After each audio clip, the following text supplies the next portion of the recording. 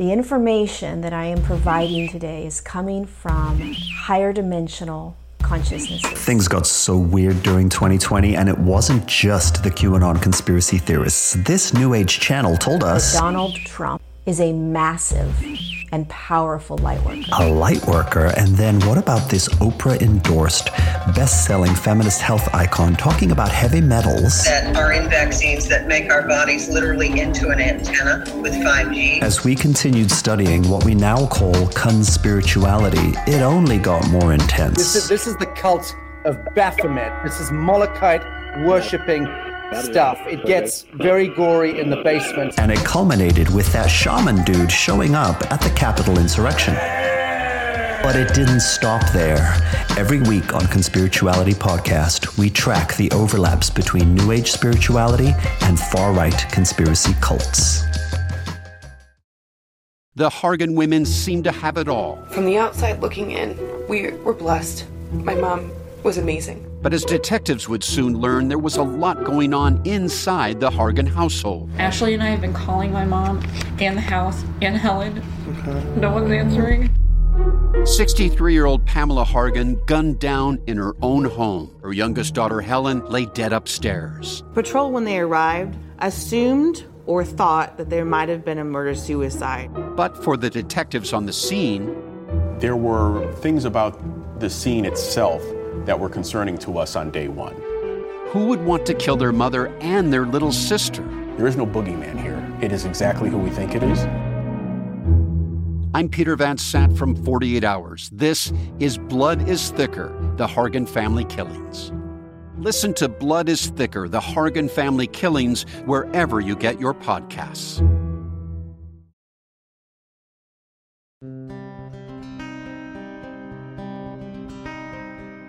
Hi, and welcome to this week's Proof Sidebar. I'm here this week with Jacinda Davis and Kevin Fitzpatrick to discuss Episode 6 of our series on the cases of Lee Clark and Kane Story.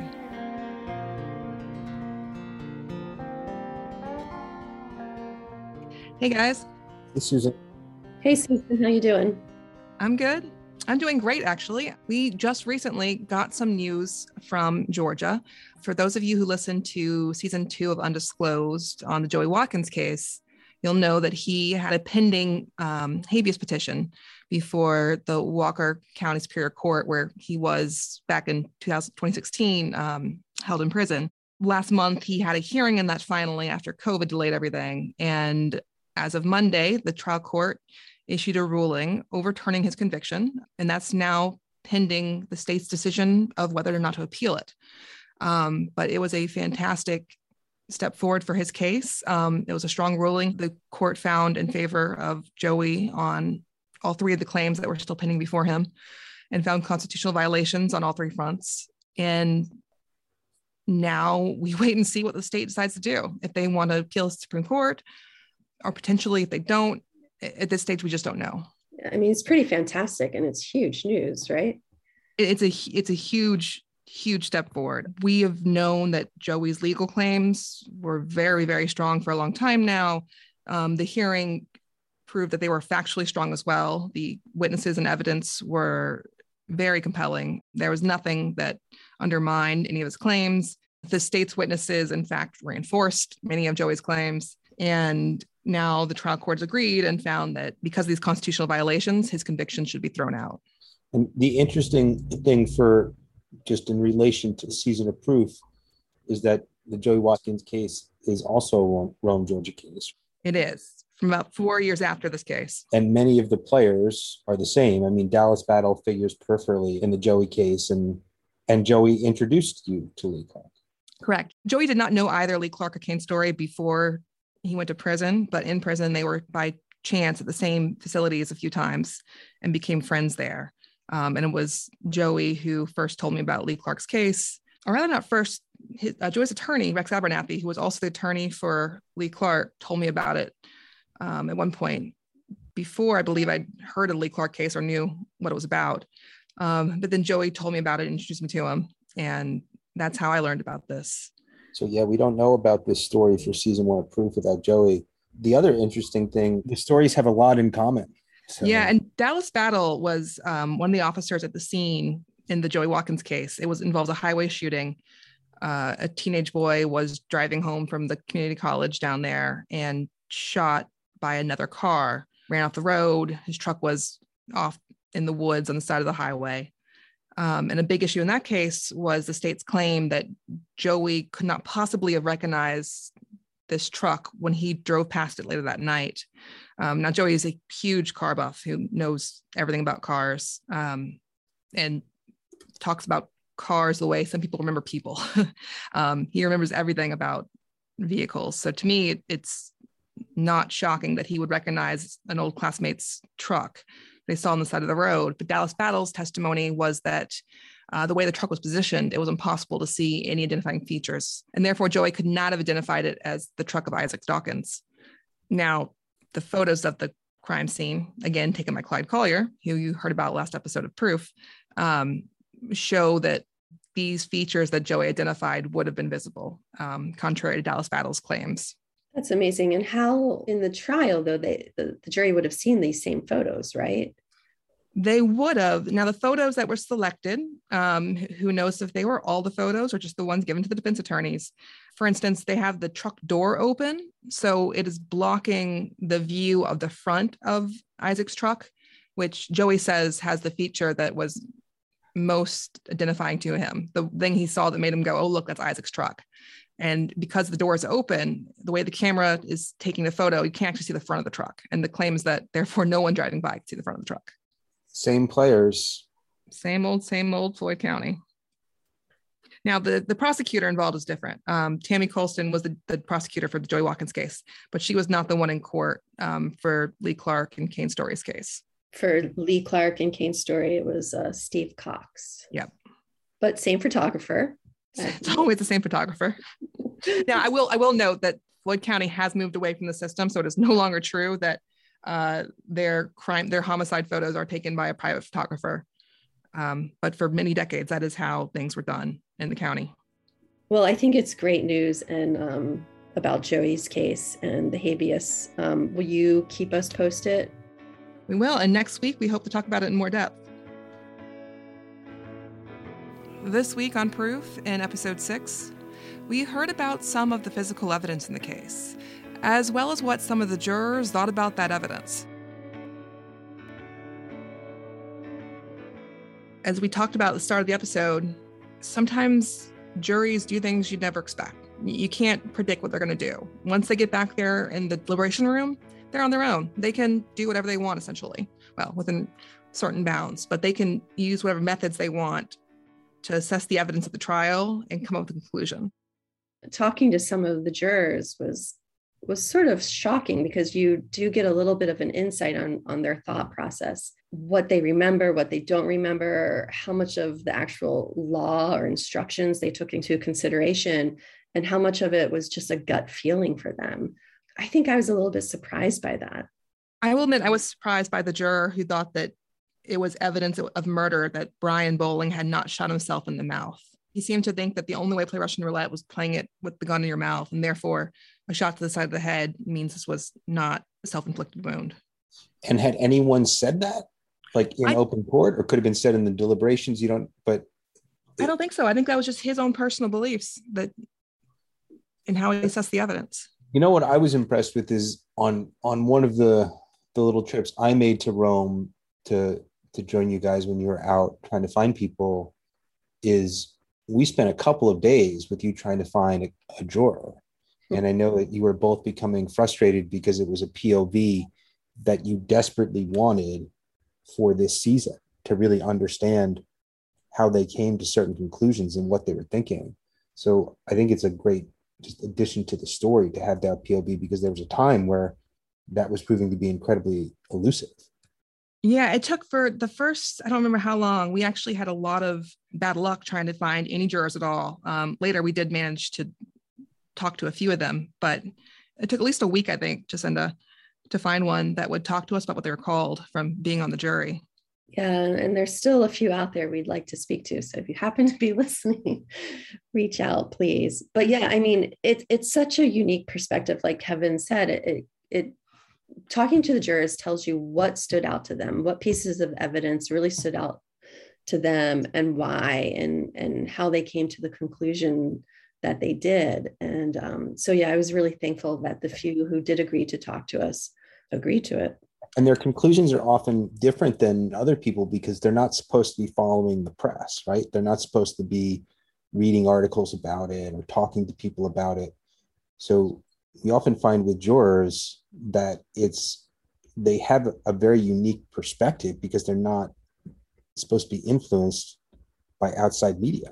And then you find out what really rang true, because it's not like they went home and watched the evening news about it or read a news about it. I also thought it was interesting to hear from jurors about how they assessed the people in this case, aside from the evidence, aside from witness testimony, just as people, what their thoughts were.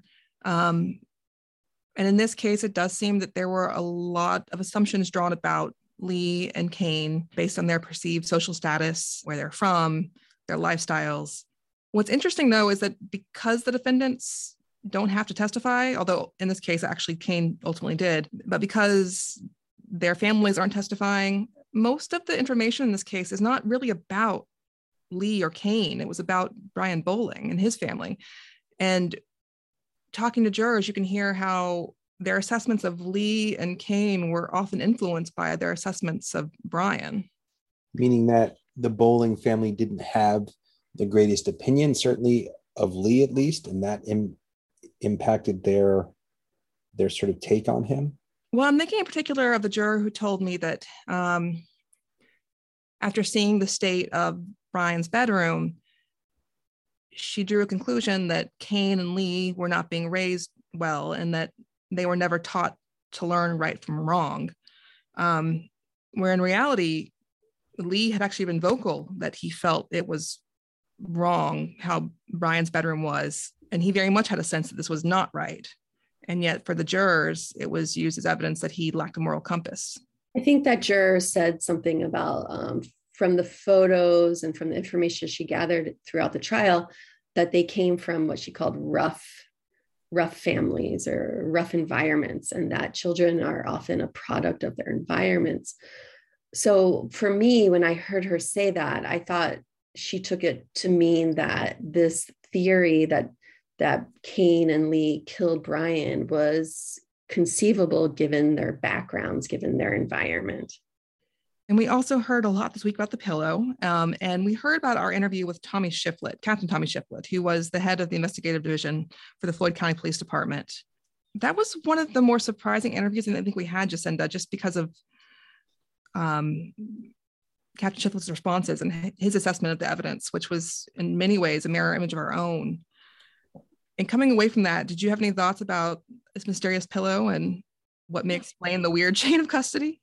I think I came away from talking to him more confused than when we started, because like you said, he had all the same questions we had. Like, what do you mean it was in my trunk? And how did it get there? And how could I have not have seen it? And, are you sure it's even the same pillow? And those are all questions, and they're all legitimate questions. But the fact that he was posing those questions, like I think it says in the episode, I almost felt like he was making fun of us, like we were oohing and awing over something that really isn't there. That's sort of what I came away feeling after talking to him. To put things lightly, this is not how evidence should work. And it is crazy that we cannot even begin to establish with any kind of certainty where it came from, when it came from there, and how it got to the police and where it was for the time in between. It should have meant the pillow was not usable as evidence at all, I believe. But right, the pillow should have just been thrown out, period. But now comes the question of, is it the pillow? We see a pillow in some of the crime scene pillows that matches the description, a blue couch pillow with blood on it.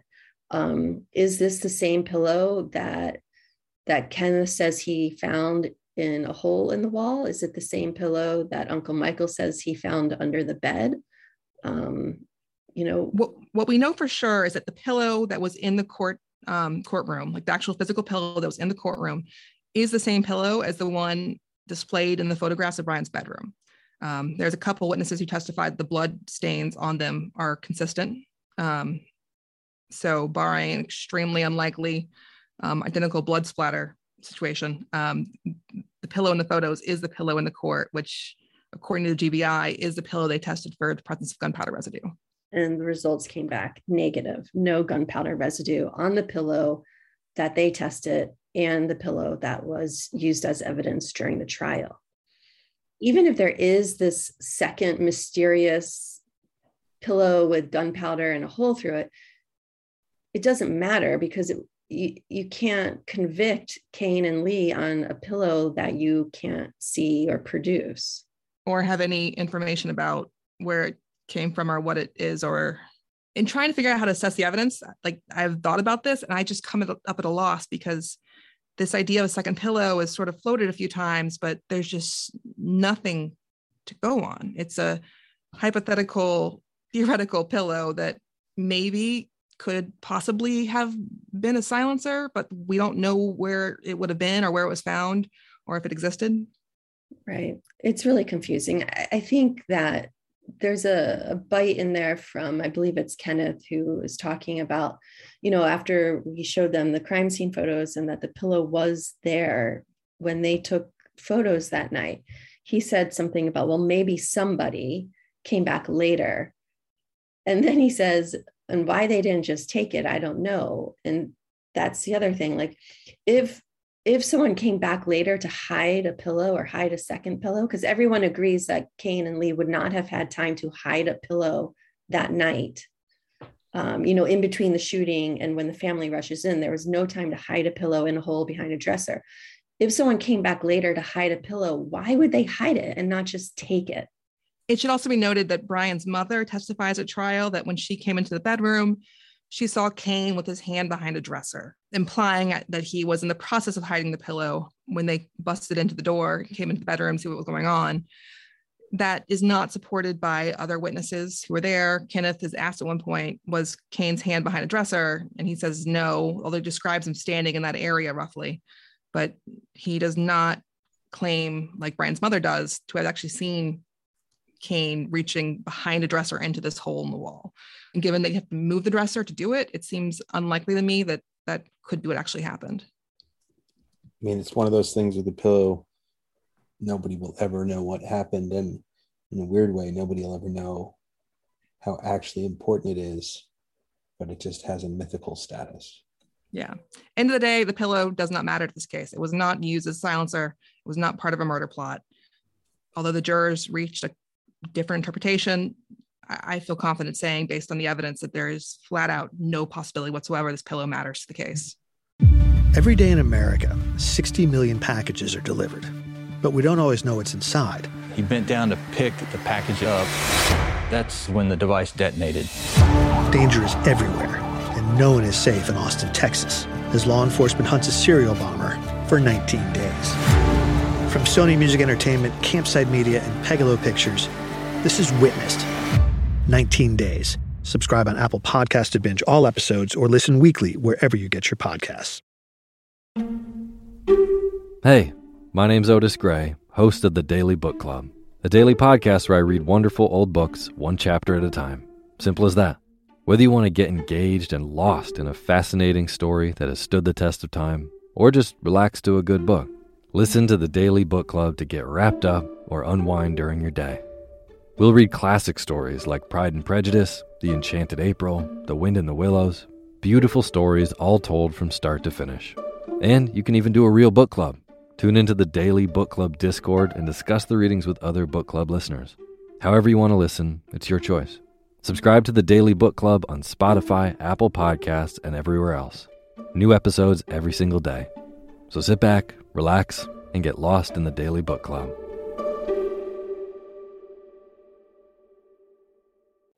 Well, the other thing we don't know, like the pillow and having a lot of questions that may never be answered. We talk about in this latest episode that we don't even know 100% for certain that it's the right gun they have, because the bullets were lost and there was no ballistics done on the gun. We do know that Dallas Battle says that the gun appeared recently fired and then clarifies that it's because there was an empty casing in it. But there are ways you can tell if a gun has been fired, at least it's been last cleaned. which is never even noted or commented on. Basically, we just don't have any physical evidence whatsoever, which is the baseline problem of this whole case. I guess it's not really disputed. Kane says it's the gun Brian shot himself with. Kane says he brought the gun. Dallas Battle says it looks like the gun had been fired recently. I was just surprised that there's nothing to confirm that. Nothing that was presented in trial to confirm that it's actually the gun. And how do you convict two people of murder when you don't even know that you have the murder weapon? In a lot of ways, this is Schrodinger's case. There's so much undetermined that everything's like in a state of multiple forms. We don't know what's in the box. We don't know whether it's theory A or theory B. All possibilities still exist because they've not been collapsed down due to actually testing the evidence. And that, in theory, would be why they charge them both with conspiracy, right?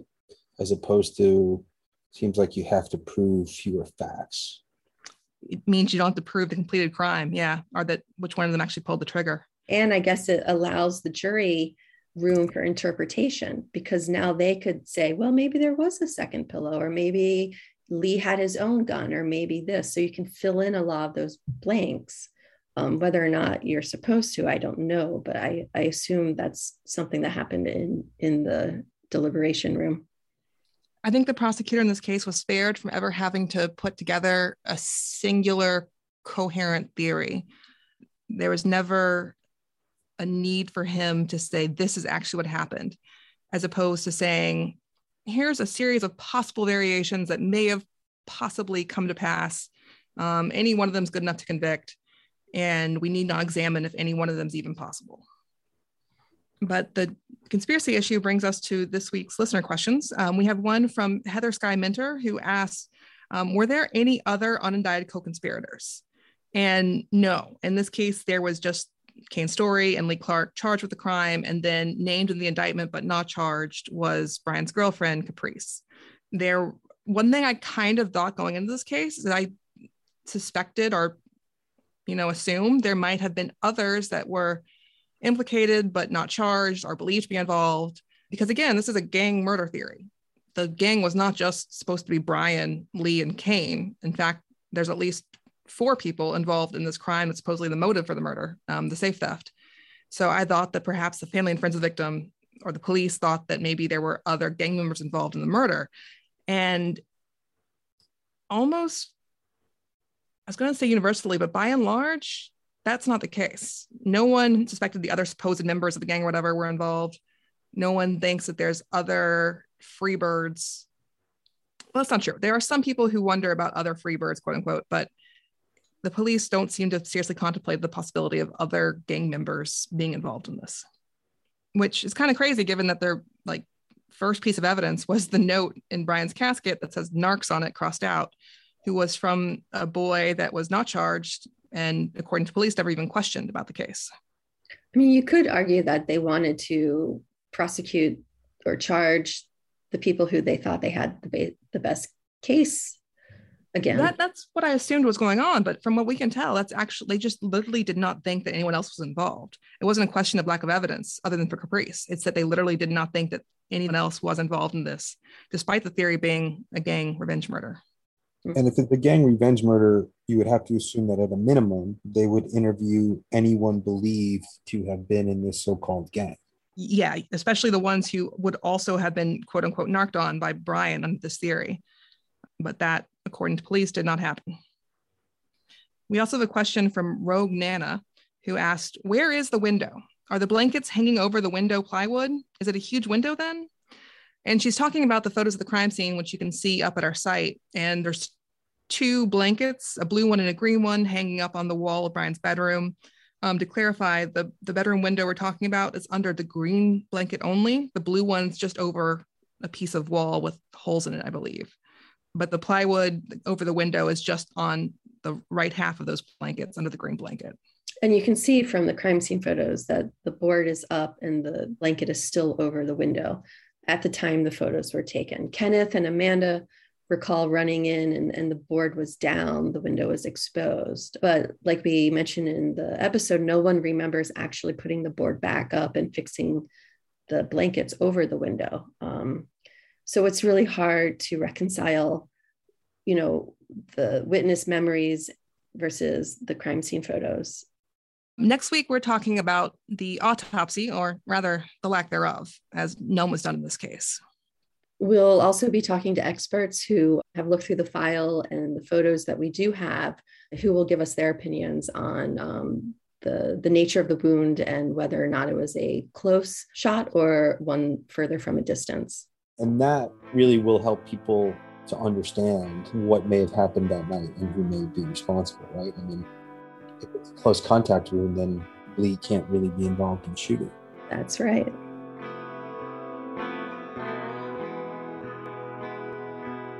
Thanks for listening to this episode of Proof Sidebar, and we're back on Monday with episode 7. If you have any questions for future Sidebar episodes, don't forget to send them our way through email, Twitter, Facebook, or Instagram. On all social media, we're Proof Crime Pod. You can also find me on Twitter at The View from LL2 and on Instagram at SOOSimp. And you can now find Jacinda on Instagram too, at JacindaProof.